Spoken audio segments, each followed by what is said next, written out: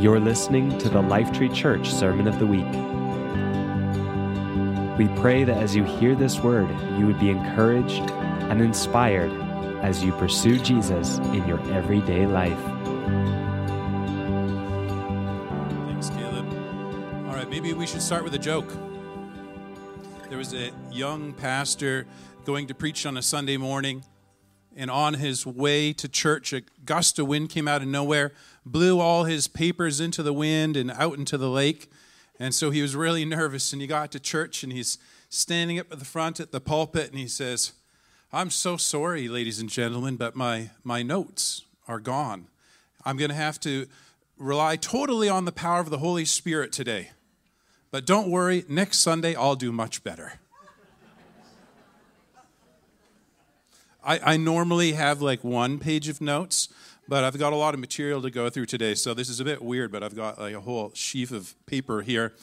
I just want to quickly say hello from my family. Like Caleb said, we've been coming here for just over a year.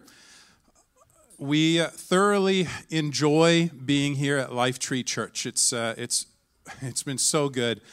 I have been in full-time ministry for almost 25 years, and my family, my mother, sisters, brothers, are not Christian. And wherever I am speaking in churches or around the world, my family usually comes to visit. And my sister and mom have been a couple of times here to Victoria and come to visit this church. And this is the first church in 25 years that they said they liked. And so that speaks highly of the church. When they come to Victoria, there's two things they want to do. They want to go catch crab, and they want to come to Lifetree. So good on you guys. It's so welcoming. You see, I got three boys there. My wife is Kim, and then our kids, Gideon, Malachi, and Jude. Did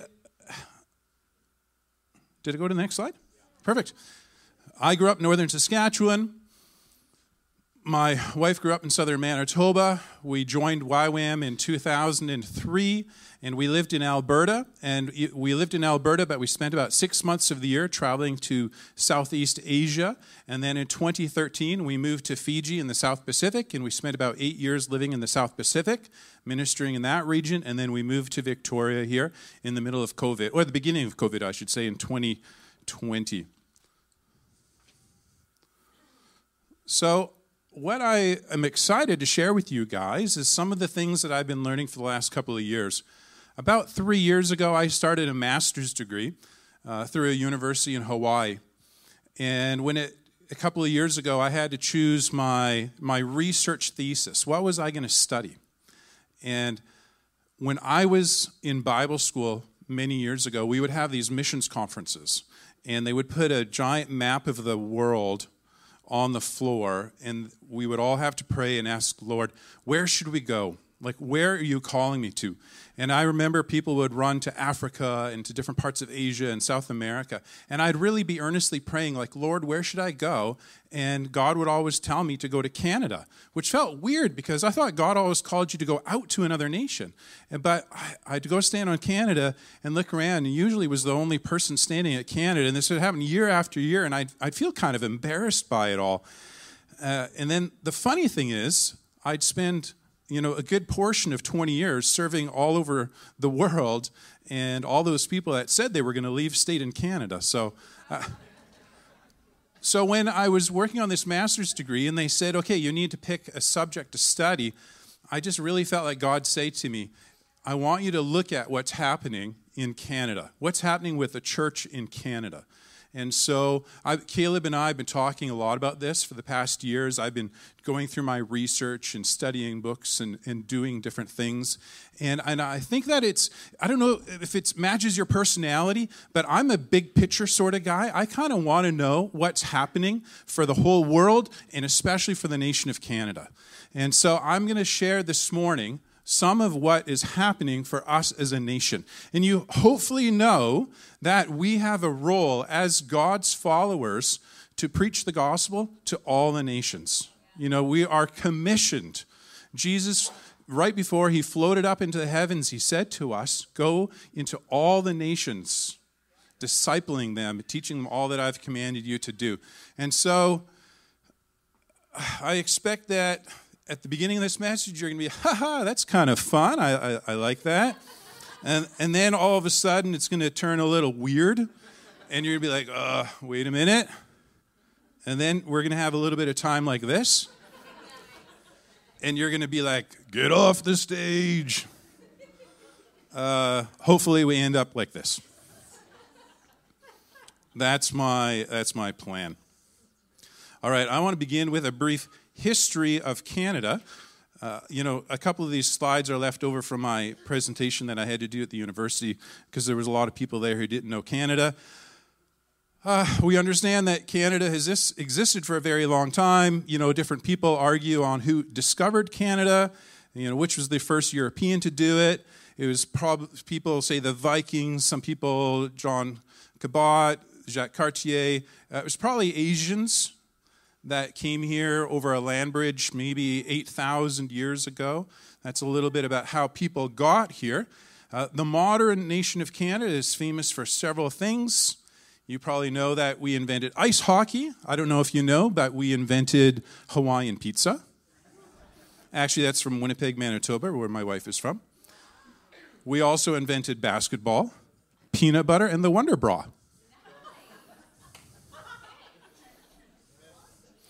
When I was in Hawaii, I had to tell them a little bit about Tim Hortons, and everybody in the crowd is shouting, Justin Bieber. I didn't realize this, but there's like Bieber coffee. Yeah, anyway, we also like to say sorry. The first Christian religious service that happened in Canada was in Frobisher Bay on September 3rd in 1578, and it was an Anglican chaplain on an exploration boat that was traveling along the coast. So our first Christian service happened in Canada quite a long time ago, and that was the beginning of the entrance of at least the religion of Christianity coming into North America. And it was really interesting in my studies to note that the Anglican Church had a very low view of Native people. And when they got here, the first few Anglican priests looked at the Native people and they weren't sure if they were even human. And so they didn't have any great desire to share the gospel with the people in Canada because they're more like animals than they are like humans. But the Catholics, this is interesting, saw the Native people and had a very high opinion of Native people. And I read many letters that were recorded in some of their historical journals going back 300 years ago where those first priests that came and met the Native people spoke such nice things about them. So kudos to you, Catholic Church. When Canada became its own country with Confederation, they decided to do a census in 1871. And in this census, they discovered that Canada was 99.26% Christian. Now, here's a little bit of trivia. You had two options. You were either Christian or pagan. It's interesting how many people actually chose the pagan option. But this kind of shows us or gives us an interesting question. How do you know if somebody is Christian or not? And as I was studying Christianity in Canada, how do you measure who is Christian and how many numbers are Christian? And so I need 4 volunteers to come up here on stage with me. It would be great if we could have somebody in their 20s, 30s, 40s, and 50s. Can we get some volunteers to come up quick? Somebody 20s, 30s, 40s, 50s. It's an easy one. Okay, we got a 50s. Can we get a 40? Can we get a 30? 30s. 20s. 20s. Way to go. And nobody in their 20s. Perfect.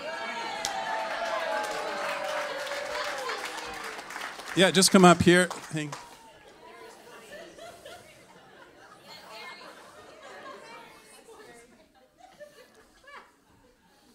Okay, so if you were doing a research study on sports fans, how would you decide which of these 4 people is a sports fan? You guys have the easy job. You just got to stand there. Just stand there and look pretty. But for the rest of us, If we were trying to figure out which of them is a sports fan, what kind of questions might we ask? Like, what would we be looking for to figure out which of these is the true sports fan? Okay, shout it out. What would we do? Knowledge of the sport. Knowledge of the sport. Do you like sports? What? Do you like sports? Do you like sports? Do you like sports? Asking the question. Okay. Excitement. Okay, yeah. Do they cheer loud? How many games have you been to? Ooh, when's the last game you went to? I think you guys know where we're headed. What else? Stats. Do they have stats and information? Do you know how to skate? How much money you spent on it? Oh, your team's cheer. Okay, do you wear the jersey? Do you wear the jersey? Okay, what if one or two of these people say, I love sports. I always watch the Super Bowl. Are they a sports fan? Oh, come on, they watch the Super Bowl. They're not a real sports fan. They like the halftime show. Okay. Yeah, it's kind of challenging trying to figure out how you measure something like that. Okay, you probably figured out. How do you figure out if someone's a Christian? Do any of those things transfer? Which of the things transfer? What questions should we ask to figure out which of these guys and girls are the real Christians? Knowledge and habits, okay? How they treat other people. Tithing. Oh, that cuts deep. That cuts deep. Oh, where's your treasure? Oh, boy. Someone from accounting. Do they read the Bible? Which Bible? Level of joy, the Torah. Cheeky British. Okay. What else? Is there any other way that you'd measure Christianity? Community? Do you love Jesus? Have you been baptized? Oh, those are great. What do their kids say about them? I thought it was, we should go back to, was it the 90s when everybody had the WWJD? We should all be like Caleb and get that big tattoo on his chest.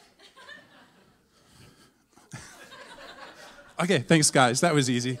Thank you so much.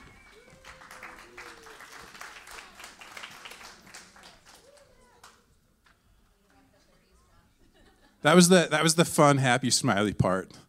Now we shift a little bit. All right. So I looked at, in my research and for this crazy paper I had to write, I looked at 3 different ways of measuring Christianity: affiliation, attendance, and values.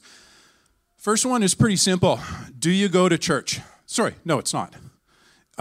Do you identify as a Christian? If someone asks you, are you a Christian? What do you say? And so, good job. That was quick. Government of Canada has been pretty good with releasing statistics about religion. And so they've been asking this question in different ways for many years.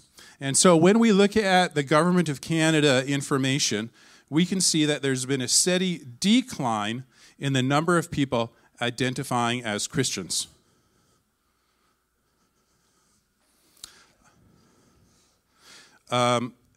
It is interesting that in the last census, 2021, under the religion category, 21,000 people identified as Jedi Knights. So we have to be a little careful how we use statistics. Either that or we have 21,000 Jedis in Canada, which is also pretty cool. Mark Twain said that there are 3 lies, types of lies. He says there are lies, there are damned lies, and then there's statistics. So in my studies, I was constantly aware we have to be careful how we use and look at these numbers. So another way that we examine Christianity is attendance. How many people are going to church? Now, Government of Canada asks this occasionally, but the way they did it probably wasn't the most helpful. But there's a guy named Reginald Bibby, who's a sociologist with the University in Lethbridge, Alberta, and he's written a lot of books about Christianity in Canada. Many of you have probably read at least one of his books. And he's been doing research across Canada asking this question about attendance. Do you attend church 1 to 2 times per month at a minimum? And so with his numbers, we see that we've had a pretty sudden drop in the attendance. And what's interesting is that for years, he's been crunching the numbers and looking towards the future, and that by the year 2100, it's forecast that only 4% of Christians will be attending church. To put that in perspective, that's about the same percentage of people who are Christians in Saudi Arabia. And the year 2100 is actually not that far away. 2 generations or less.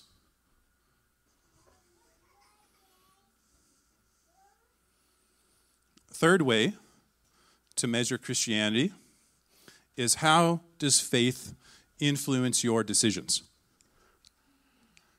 Now, I think we can all notice that there's been a major change. And up until the 1960s and 70s, whenever there was an important decision to be made in just about every sphere of society, family, business, arts and entertainment, government, in all of these different areas, the church had a voice. The church would say, well, here's some values that we have. Here are some scriptural ideas.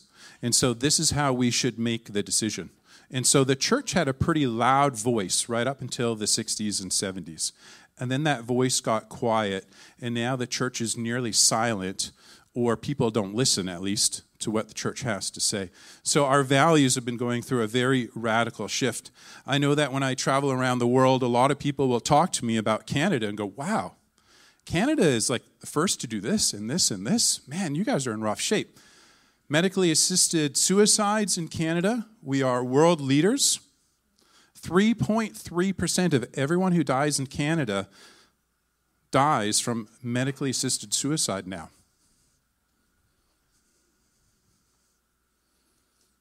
Vancouver Island, 7.5% of everyone who dies here is from suicide.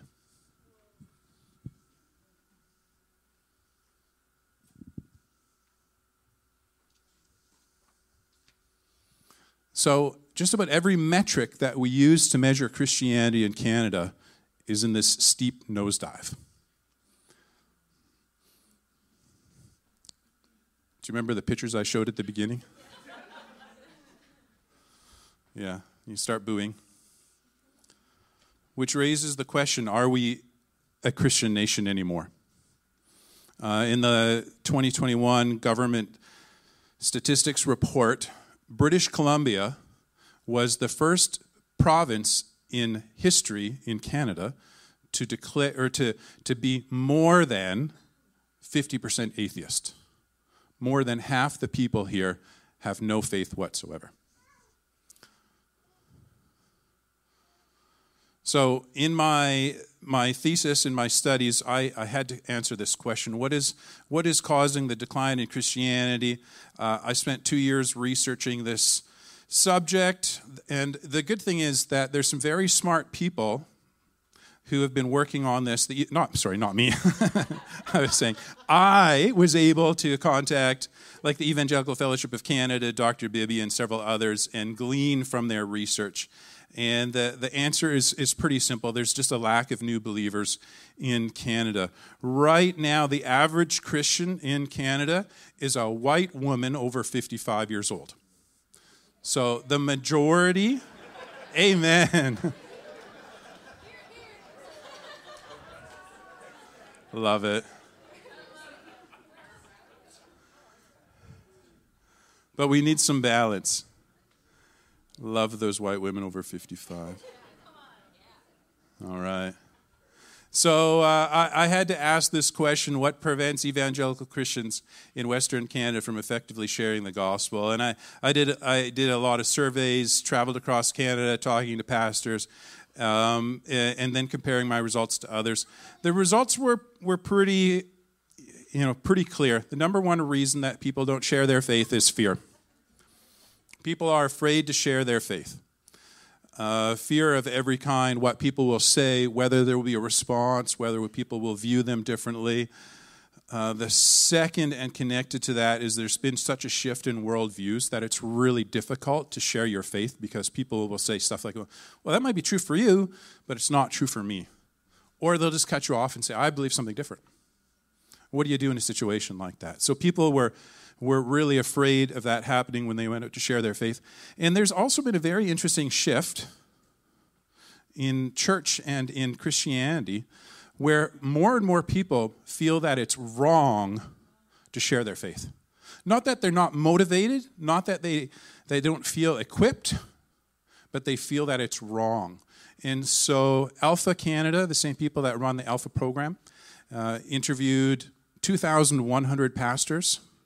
31% of them felt it was wrong to share their faith.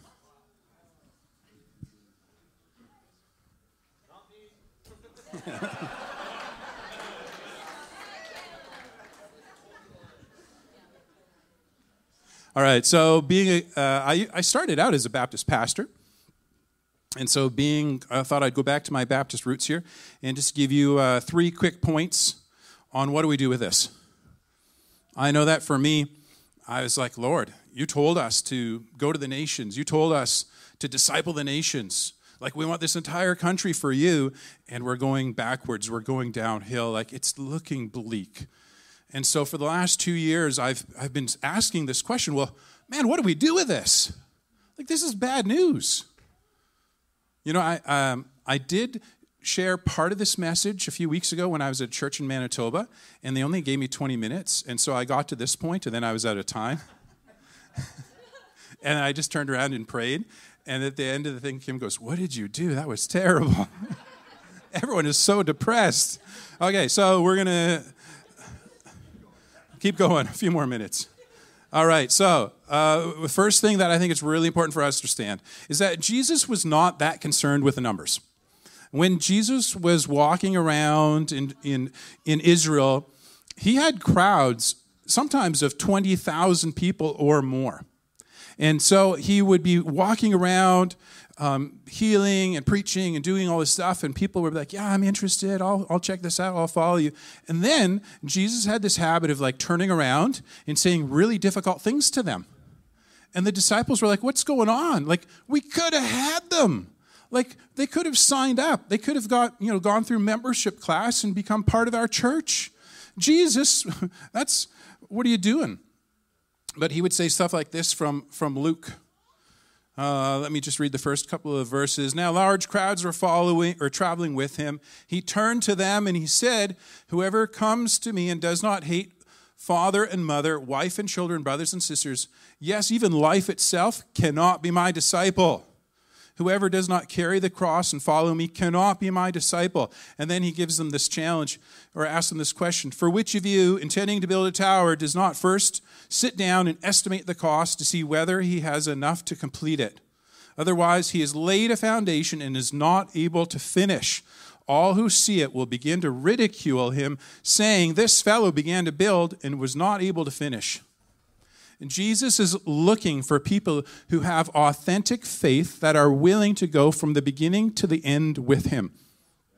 And so this thinning out of numbers across Canada, I think that if Jesus were here walking in Canada today, he would not be afraid of the numbers. He'd be saying, I need real church, real Christians to bring real transformation. He says, by losing these people who have an interest, who maybe even say they are Christian, who identify, but are not active in building my kingdom and bringing transformation and healing and love to Canada, this is a good thing. This is a good thing that we are going down to find out what is actually happening. Other thing to note is that we are in a period of massive change in the world, and especially in Christianity in the Western world. The structures that have served us, the organizations that have served us, sometimes for centuries, are changing. And we need to recognize that this is a season of change and not be afraid of the change that is happening. Did everybody watch what was the Jesus movie? Jesus Revolution. Do you remember how awkward it was in that movie when all the hippies started coming in and hanging out in the church? And some of the establishment were like, "This has got to change, Pastor." I remember I became a Christian when I was 17. My mom was actually an old school hippie. We'd have sweetgrass burning in the house and, lots of strange visitors. And we lived alternative lifestyle. I grew up in a log cabin in the forest with no running water, no sewer, no electricity. We had 2 dog sled teams and no car. And we ate mostly beavers. And so we ate beaver and wolf, and one time we accidentally shot an owl, so we ate the owl. And then we always had like this steady stream of like really alternative people through our house. And so I can identify with that movie. That's my people, those old school hippies. And then when I became a Christian, I was walking in the forest and had a vision of Jesus, and then woke up hours later laying on the ground. And then I sat up, and a voice in the top of the tree says, "Adam, I want you to be a shepherd to my sheep." So I was like, I guess that means I'm a Christian. And so I tried to go to church, but church is so weird. I walked to a church down the road a few weeks later, walked in, and people were dressed different. They were acting weird. And there were people in that room, and I was there for about 5 minutes. I'm like, I got to get out of here. This is too creepy. But I knew I should go to church. I mean, I'd met God, so I should go to church. And my wife always teases me because I'm a bit weird sometimes. I wanted to figure out how to do church. So I went across the street, and there was this is in a little northern bush town, so there's a whole bunch of trees. So I climbed a tree, and I sat on the top of the tree for about 2 hours, kind of mentally taking notes. Like, okay, people are wearing nice clothes. They go in at this time, come out at this time. They got Bibles. So I was trying to figure out how to do church, how to go to church. And I remember I was so excited once I started attending that I wouldn't let anything stop me. And I remember one night I was out on a Saturday night really late with friends, and I was so tired. Next morning at church, everyone sits at the back for some reason, and they had nice padded pews. So I thought, I'm really tired. I don't think I can stand. I'll just go lay down. So it was a very proper church, and I walked in, and I laid down on the front pew for about 2 hours. My eyes were closed, but I was listening. But that just threw the church for a bit of a tizzy because they just didn't know what to do with a person like that. Anyway, all that to say, we are going through a massive cultural shift in Canada. We as church need to figure out how to be church in the middle of this change. It's not a time to be afraid. It's a time to seek the Lord and say, how can we love? How can we care? What words can we speak? Maybe we need to learn new language. Maybe we need to adapt. So this is an encouragement for us as church to figure out what's happening in the world. It's interesting to note that there are several churches that excel at these changes. Do you know what churches are excelling at making changes in this culture? We call them churches that are in the margins. These are usually immigrant churches and small independent churches. They have discovered how to be Christian and do community and live out their faith and do evangelism in these changing times.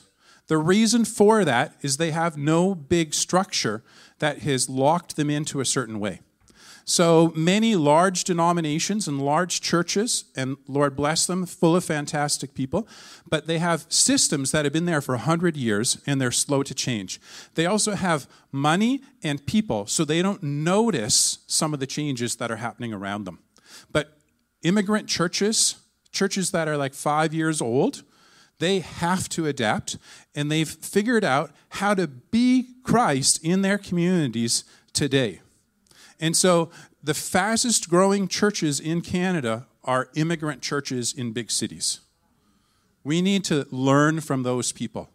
We need to connect with those people. Last point. When you look at the Government of Canada statistics, the Evangelical Fellowship of Canada statistics, and you put them all together, most churches are seeing decline. Anglican Church of Canada, they're losing like 30%. The United Church of Canada went through such a massive decline in the last 20 years that they're still going down, but there's such a small number of them now. But charismatic, spirit-filled churches are growing at a rate of 33%. I think that there's several reasons that this sector of Christianity is seeing growth. Number one, usually filled with very passionate people who desire God. Number two, they know that we need Holy Spirit to empower us, to encourage us, to give us prophetic words, to pray for people. It's the power of the Holy Spirit operating through these people in spirit-filled churches that are able to see 33% growth. The other thing in growing churches is that we see that the churches that are growing and having the biggest impact are churches that are serving their communities. And I don't just mean a food bank or handing out food. These are churches that are getting together and saying, how do we actively, proactively go into our communities, into the different spheres of society? So when is the last time that you were in a church or with Christians and said, how can we bless the business world? How can we bless people in business? How can we connect with those people? Or arts and entertainment. How are we engaging in the arts and entertainment world? I love Victoria. When I go downtown and you look at some of those, what do you call it? Well, where they put all the posters up for all the different events. There is such a music and arts scene in Victoria. What an opportunity for Christians to be involved in that. And so churches and Christians that recognize that as a possibility are the churches that are taking off and having tremendous impact.